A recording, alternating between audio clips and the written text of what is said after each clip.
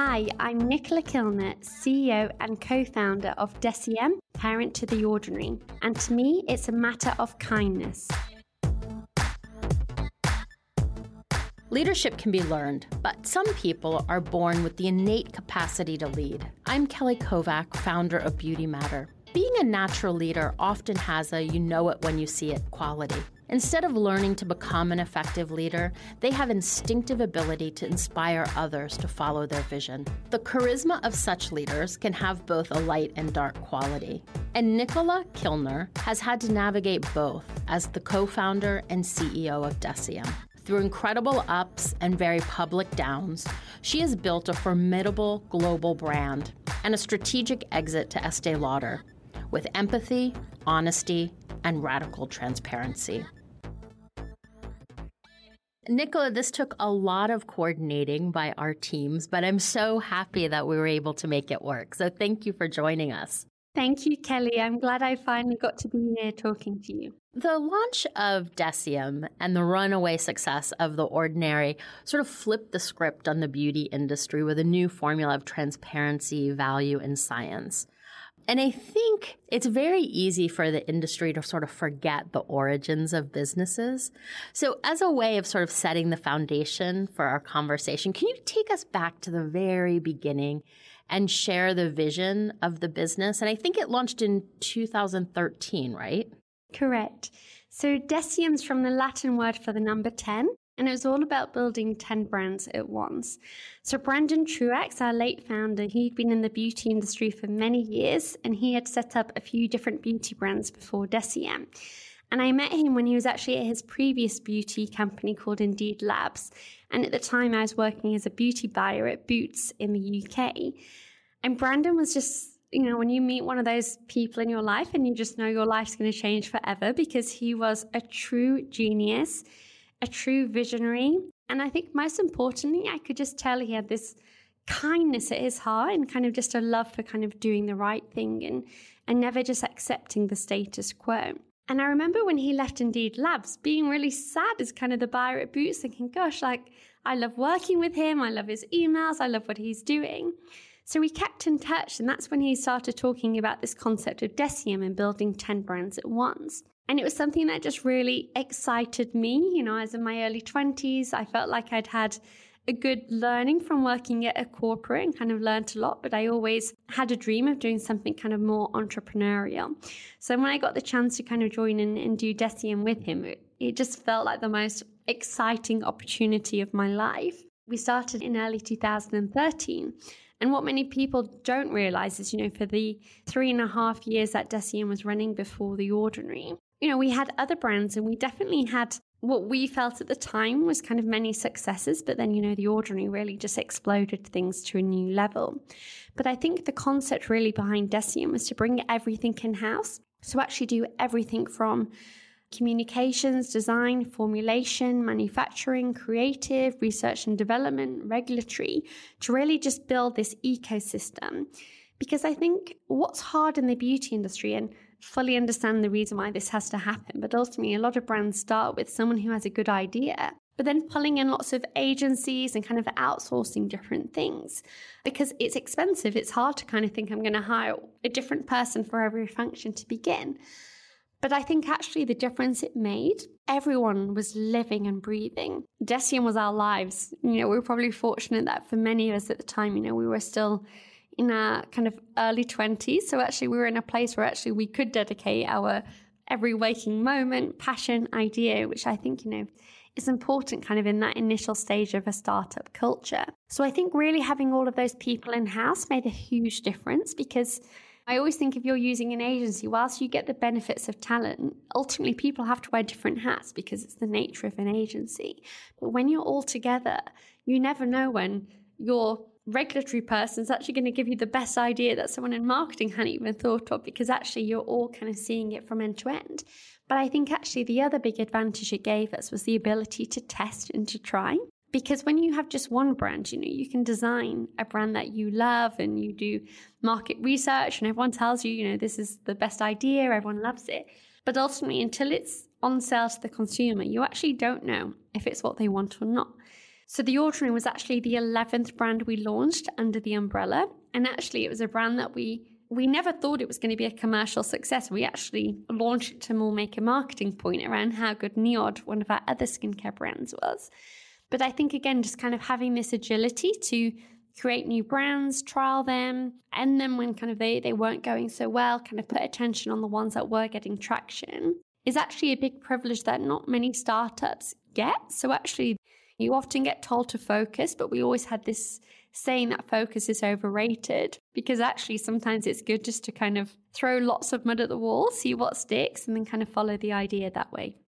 It's interesting because what you were doing was early in many respects, because we're seeing more and more sort of platforms or incubators launch, albeit not sort of a brand or a portfolio of their own brands, very often finding other founders and bringing their visions to life. But that was very early on. And when you started, it was D2C, wasn't it? So you've always been very close to the consumer. So we've never officially been only DTC, but I think it's always been a big part of our business. So, in the early days from Boots, not just our own website, but actually we worked a lot with different online retailers. And I actually think for any indie brand or any new brand, the online players are kind of your best friends in that moment, because it's so much easier to tell your story when you get a web page versus, we still struggle now, like in the likes of Sephora and Ulta, like how do you tell the consumer everything you want to tell them on what can be quite limited shelf space versus online when someone ends up on your product page or your brand page where actually you have this amazing space to kind of share your story, have reviews, just that content's phenomenal. So I would definitely say we're a very digital brand, and we continue to be, even when we look at our performance with partners now, we always over-index online. And I think that is because we have so much information and content to share. But you've made brick and mortar, specifically your own brick and mortar stores, sort of an activation point of the brand. There's a lot of them right now. Yeah, so we have 33 stores around the world, and that's everywhere from Hong Kong, Seoul, New York, Melbourne, Sydney, London, Amsterdam. And I think, for us, our own stores, it's really about that human connection, that experience. And again, just this ability to kind of tell our brand story. And it's interesting because we've always looked in terms of that retail channel to say that it's very difficult to have your own bricks and mortar stores and kind of make a big level of profit. But I remember from the beginning, before we even knew how the performance would be, we used to say, look, if we can break even, having a store on Fifth Avenue, it's like having a permanent billboard. So actually, if it doesn't cost us anything, then actually what good marketing is that to kind of have these stores in kind of key cities and key locations around the world? And I think, we're still refining our model, the size we need, the space, the brands. But I think for us, we put so much attention into kind of our people in stores, the education piece, so that we know, many people find The Ordinary. Some people find it simple. Some people find it complicated. But if you come into one of our stores, we hope everyone would have that experience where they're talking to someone who's truly knowledgeable about ingredients, about kind of how you can layer and build regimes through them. You led the brand through some very difficult times that were played out sort of on social media very publicly. But the business has come out the other side and grown to be a formidable global brand.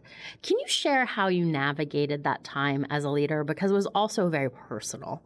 And how it formed the business as it stands today. Because it still feels like the DNA is there, but also there has been a shift. It was undoubtedly the hardest time of certainly my life and actually so many of our team. Because again, I mentioned, when you're in those early startup days, you really are living and breathing everything together. Like you're far more than colleagues because you're just in each other's lives, your details, the highs, the lows. And it's very difficult when someone that you care so much about, and actually so many of our team did, you start to see someone really struggling. And I think what's so difficult about the mental health space is, and again, not to say it's easy, but in other areas of medicine and health, you can have a blood test, you can diagnose, and then there's a plan, there's an acceptance. What makes it so difficult when it's mental health is that it's very difficult to diagnose. And actually, when that person doesn't recognize what's happening, and actually I remember during the process, someone saying to me, which kind of stuck with me at the time, bad example now for language, but the language they used at the time said, it's like you're speaking Russian to them, as in it might sound like you're both speaking English in the same kind of language, but actually there is no understanding between the conversation you're having. And it's very difficult to kind of get your mindset around that when you're receiving emails, there's Instagram posts, you're having all of these conversations that feel very hurtful, very sad, very difficult to understand. And I think, I said it earlier about kind of the word kindness for me, because I think, really that's what got us through that period, that actually everyone, our team, showed the most tremendous level of kindness to each other. Our partners, at this time, ELC, Estée Lauder Companies were a minority shareholder. The lengths they went to kind of really support us, to try and get their help. Everyone just loved Brandon. They wanted the best. And even when a court order happened, it was always a temporary remove. Let's kind of try and get him the help that he needs. And I think it's an area, we still have many conversations because we've got so much to learn about the area of mental health, because the whole world was watching on Instagram, was watching what was happening. Brandon would get sectioned in New York, in London, in Toronto, and then would get released, and we'd kind of just go in this spiral. And everyone tells you, you've just got to wait to reach rock bottom, and then, then they'll realize and accept help. And I feel like we just had the worst ending because rock bottom was final for us. So I think there's just so much we still need to learn as humans. As I remember conversations with Instagram, and they couldn't take the post down, and just it was such a new, well, not a new thing, but I think kind of probably how public it was on Instagram at the time was kind of one of probably the more first public cases, I think, to kind of really go through that. And again, it's hard because, as you say, the business was exploding. And I think what was also hard was, the demand for the brand and the products was going through the roof, not only because it launched at the end of 2016. So the ordering was only just over a year old when obviously things started to change with Brandon. So it was still very new and exploding in its own right. But then we were also getting all of this extra attention because, we saw the press, we saw the conversations, we saw people saying, look what's happening to their founder, but gosh, they make the best skincare products in the world. You should try their products to see what they're doing. So then it was very difficult when you've got a business that's trying to scale. You've got this kind of turmoil happening internally. And I think for me, just the kindness to the team of actually how we got through that, the consumer support, the investor support, and actually everyone was just, I think, committed to really helping Brandon, but also kind of helping what he'd built. And again, everyone had this hope that he would always get better and kind of come back as continue to be our kind of visionary. Yeah, it is one of those things about people who are creative geniuses. Sometimes there's this sort of dark side to all of their creativity. And a lot of these people navigate the world in a very different way, which is what makes them so brilliant. But it was hard to watch because it was this amazing brand, this visionary founder that was clearly having a really rough time. I couldn't agree more. I think the line is so thin between genius and then when it kind of crosses into this mental health area. And, we see even today, still alive, some of the most creative, incredible entrepreneurs in the world, where we see occasions where actually maybe they are kind of crossing that thin line between genius. And again, I think that's another area because, these people are going to make the world a better place. So actually, how do we support the fact that they can unlock these amazing places in their brain to kind of vision this new world? But how do we also support them? I think is another area that would be interesting to research. Yeah, absolutely. I think that Deciem initiated sort of a revolution in beauty, and the formula for success has been replicated and imitated, and that always happens. Yet The Ordinary remains the brand everybody is chasing. So how has the brand maintained its competitive edge in such a crowded, noisy category? I don't think I've ever seen skincare as crowded with new launches and as competitive. Well, I think firstly, it's, always flattering when you see kind of the inspiration. And I think, Brandon always wanted to make the world of skincare more transparent, more fair, more accessible. And actually, the more brands that do that is ultimately a good thing for the consumer and the industry. So I think there's definitely kind of strength that comes from that. I think, you always have the advantage when you are the first, that it's kind of easier to maintain that position. And I also think the other thing that allows us to maintain that, and I guess competitive advantage in certain markets, which I'll come on to, is the fact that ultimately, one of the things that I always think is kind of unique about The Ordinary, so we always had this viewpoint that luxury shouldn't be defined by price points. So we see ourselves as aspirational, as hip, as cool, as kind of, we see ourselves sitting alongside Aesop and kind of all of those brands in your kind of bathroom shelf. Yet the price point is one that's accessible. And I think actually people look at what The Ordinary has achieved, and I think sometimes that gets overlooked. And actually, when we were first launching in our distribution strategy, outside of the online players, it was always like, we want to be in Harvey Nichols, like let's start in kind of Harvey Nichols, Harrods, let's kind of be next to Tom Ford, Chanel, like let's not devalue the brand, and actually let's really innovate there in terms of position should no longer be defined by price point, but actually about authenticity and story. Because again, I think what's hard sometimes when you have a lower price point product, particularly in skincare, people are skeptical. And I think had we appeared in pharmacy and mass, people would say, well, this is just another $6 serum. It can't work. It can't do anything. So that was a really kind of tailored, curated part of the strategy. And I think that's the piece that often is actually overlooked by some of the brands that have come in to do what we've done. I think it takes time and kind of a curated strategy to do that positioning. But when we kind of look at being the first, gives us that advantage. But I think one of the challenges now for indie brands is, when a brand was designed 30, 40 years ago, they could develop their global strategy over the next 2 decades of which market to launch when they're ready, kind of take that time to get there. Today's world, through social, through podcasts, just through the world of the internet and kind of how connected we are, when a brand explodes, the demand is there from every country around the world. And actually, it takes a lot of time to officially get into those countries because you have to register products, you have to check you're compliant, then you have the whole packaging, languages, having a team there, who are we going to partner with?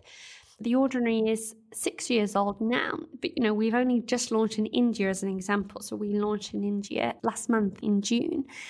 And actually, phenomenal. We've been the biggest launch ever at Nykaa, biggest launch for ELC India, so lots of success. But, I look at India and you have Minimalist there, which is a brand that was actually born after us, but were born before us in India. And we have the same thing in kind of different markets we're going to. So actually, we then had to look at those markets where, definitely from those in the know of beauty, have some awareness of The Ordinary, but actually to many people, we then look like the copycat and the challenger. So again, this is just like a different way we have to look at different markets, but definitely I think for indie brands, it's something that I think everyone now needs to be aware of, that actually when things explode, everyone's watching around the world. So you kind of have to pick carefully or quickly kind of which markets you can get to. I think one of the things that has fascinated me is that you continue to push the envelope and you are not afraid to poke the tiger. You make the beauty industry tackle issues head on that many other brands kind of market around. The beauty industry has some of the most brilliant marketers, I think, in any category. Their ability to use words to make claims. So 2 of these most recent ones is Everything is a Chemical campaign. And when you launched The Ordinary Hair Care, I was honestly blown away. And also said sort of finally at the same time. But this type of marketing also comes with predictable blowback. So how do you develop marketing strategies to tackle these conversations? I'm sure that you kind of probably play out scenarios that the obvious blowback. But then there's kind of that unknown, right? When you put something as controversial out into the universe. So I think one thing at Deciem, so we really are science first in everything we do. And if you get a chance to come to Toronto, I can see it from here. We have the most incredible labs at Privy, our Chief Scientific Officer, the most amazing team of R&D chemists, people that are so passionate about science. So everything from a product we develop to a campaign we do actually comes from the science department versus a marketing department.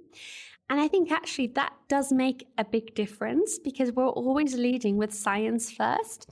And again, that's not for everyone, which is completely fine. But I think for the people that love Deciem, that love The Ordinary, I think they have the respect for science and facts.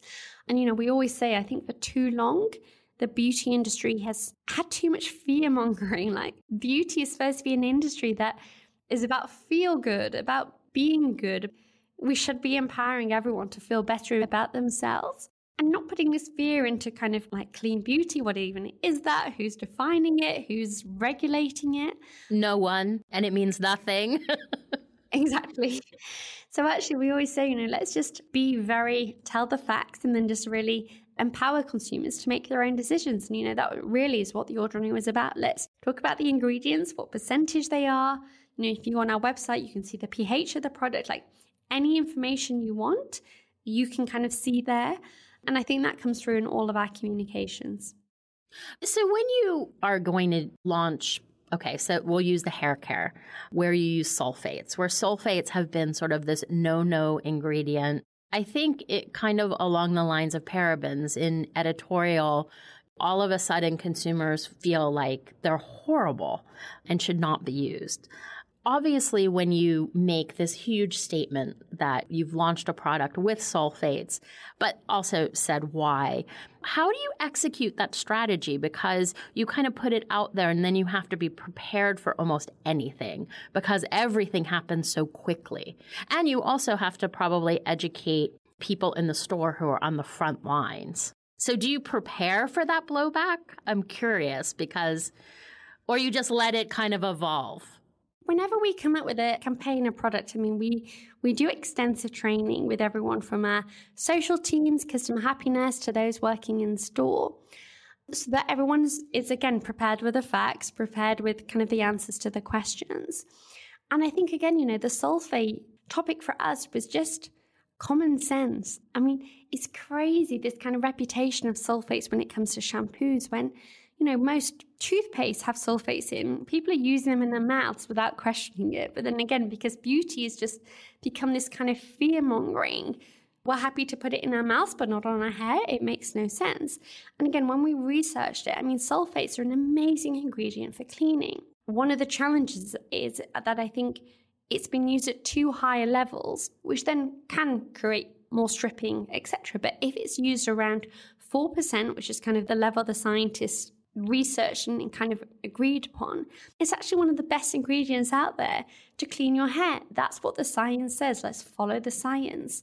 So I think, it's hard when there's kind of misconceptions and, many people have this, I want to use sulfates, but when you ask them why, they don't really know why. It's just become a thing. So again, for us, it's always just about finding the facts and then making sure that we can educate everyone in the right way. I think the facts are so important. We recently did a piece on, and now I'm thinking we should have reached out to you guys on clean beauty. And there are a lot of these documentaries that come out, and we really wanted to show both sides to the story.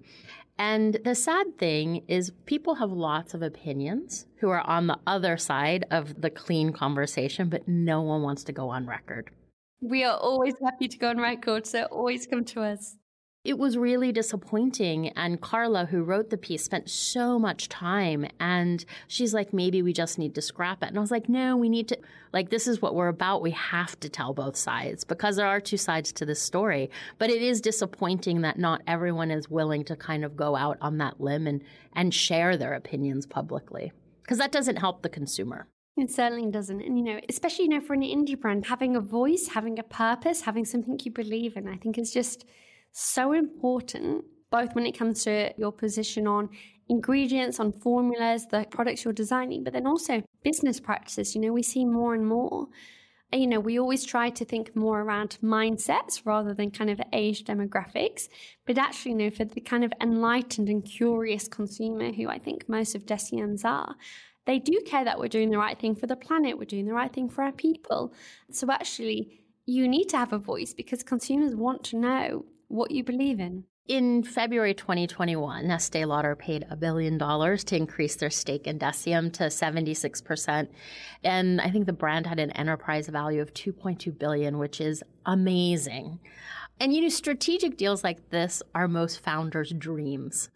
How has life changed post-transaction and what's in store for the future? Because it feels like nothing has changed from the outside. You're still the renegade brand and doing your thing. So I think what was really good actually about the way that this deal was structured was because they came on as a minority in 2017. We actually had many years working with them. They knew us, we knew them, we kind of knew each other's values, we knew what each other really stood for. That actually meant the process has been honestly like a dream. Like there's always headaches and kind of teething pains, but actually on the whole, it's been amazing. And I do think it's probably the best way when big conglomerate strategics do make these acquisitions that, we're still on, we have another 2 years before they'll become the 100% owner in 2024. So actually that will have been a 7-year journey with them where actually you just trust each other, you respect each other, you kind of grow together. Whereas I think often the friction happens when something goes from being 100% indie to 100% corporate, and actually then it's just this kind of finding the way. But because it's been so gradual, and again, over the last couple of years, we've brought a few people from ELC over, where we feel like we need the support, particularly things on infrastructure, on finance. We're now reporting into a public company. There's kind of different things that we need to grow to do. But ultimately, they paid a big amount of money for Deciem. So actually, they've always said, we want Deciem to have Deciem's voice. We want Deciem to do what Deciem does, because otherwise, what's the point in paying all of that value? So I think we've always had their support. And honestly, like for anyone who's not familiar with ELC, they are such a family-orientated company. Like they actually blow me away with how much they really care for their people. I wish more people could see some of the things they do. And I think, maybe because the family's still quite involved. Fabrizio at the top is just a phenomenal, he again is actually a true genius. The way his mind thinks is just phenomenal. Like we come out of sessions with him and I'm like, gosh, why didn't we think of that? Like that is amazing. But ultimately the thing we always just find with them is actually they really care about us as people, about our team, about us always trying to do the right thing for us. So couldn't have picked a better partner. And I think again, when with Brandon, when we were kind of going through taking that minority investment in the first place, we met with different private equity companies. There was another strategic we met with. But it always just felt like as a creator of any beauty brand, is there a better home than ELC? Like probably the best umbrella of luxury beauty brands in the world. And they truly value the brand. I remember Leonard Lauder saying to me, we'll always put brand ahead of business. And I think that's something that always just kind of rang true and is what you would ultimately want for the home of the brand. I think we're in definitely challenging times when we just feel like the pandemic is over, it springs up again. The economy is definitely struggling. We're dealing with the implications of a war.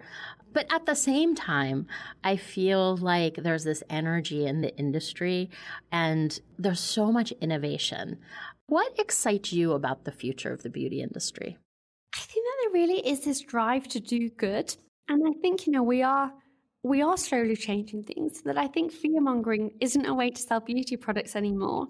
And actually, I also think things that we can do in the beauty industry can inspire other industries. And likewise, beauty can be inspired from other industries too. But I just think, this kindness we actually see in human nature, I think wasn't around maybe even 10 years ago, maybe longer than that. That actually just feels a nice place to be, where actually brands support each other, people support each other. Everyone generally wants the world to become a better place. And I think, we see that, like everyone's heart breaks when there's something happens in the world. And, we always make a donation. We'll do anything we can, make a stand, whatever we need to do. And we're seeing more and more brands do that. And I think that is important because politicians can go so far, but actually companies have big voices, they have big pockets, and actually they can make a difference too. And I think consumers are starting to demand they do, which again I think is a good thing. And ultimately a lot of this is powered by social media, by podcasts, by, the world of what previously was maybe kind of magazines, it was the main kind of voice, has actually been now much led by community. It's far more organic. It feels far less paid for by advertisers, and actually therefore the human opinion I think will always now be most powerful. Yeah. If there was one thing that you could change about the beauty industry, what would it be?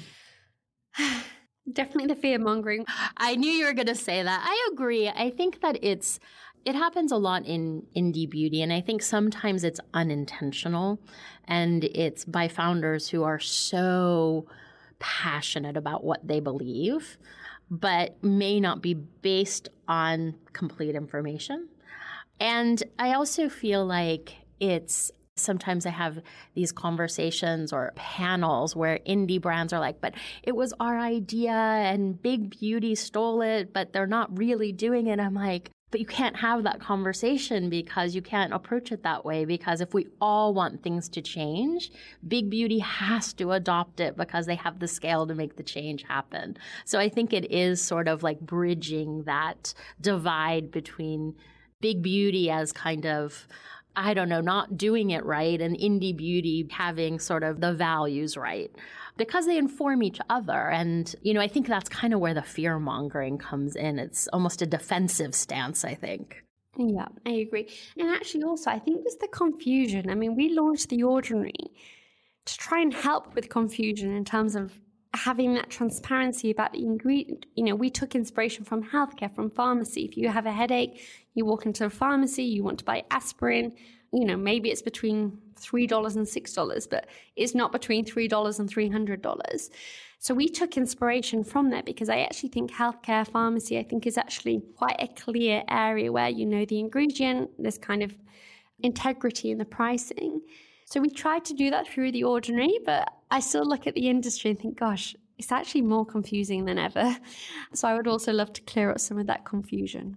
I agree. I think technology is going to help us there because I think that there are these amazing platforms that now provide transparency sort of through the supply chain that didn't exist before.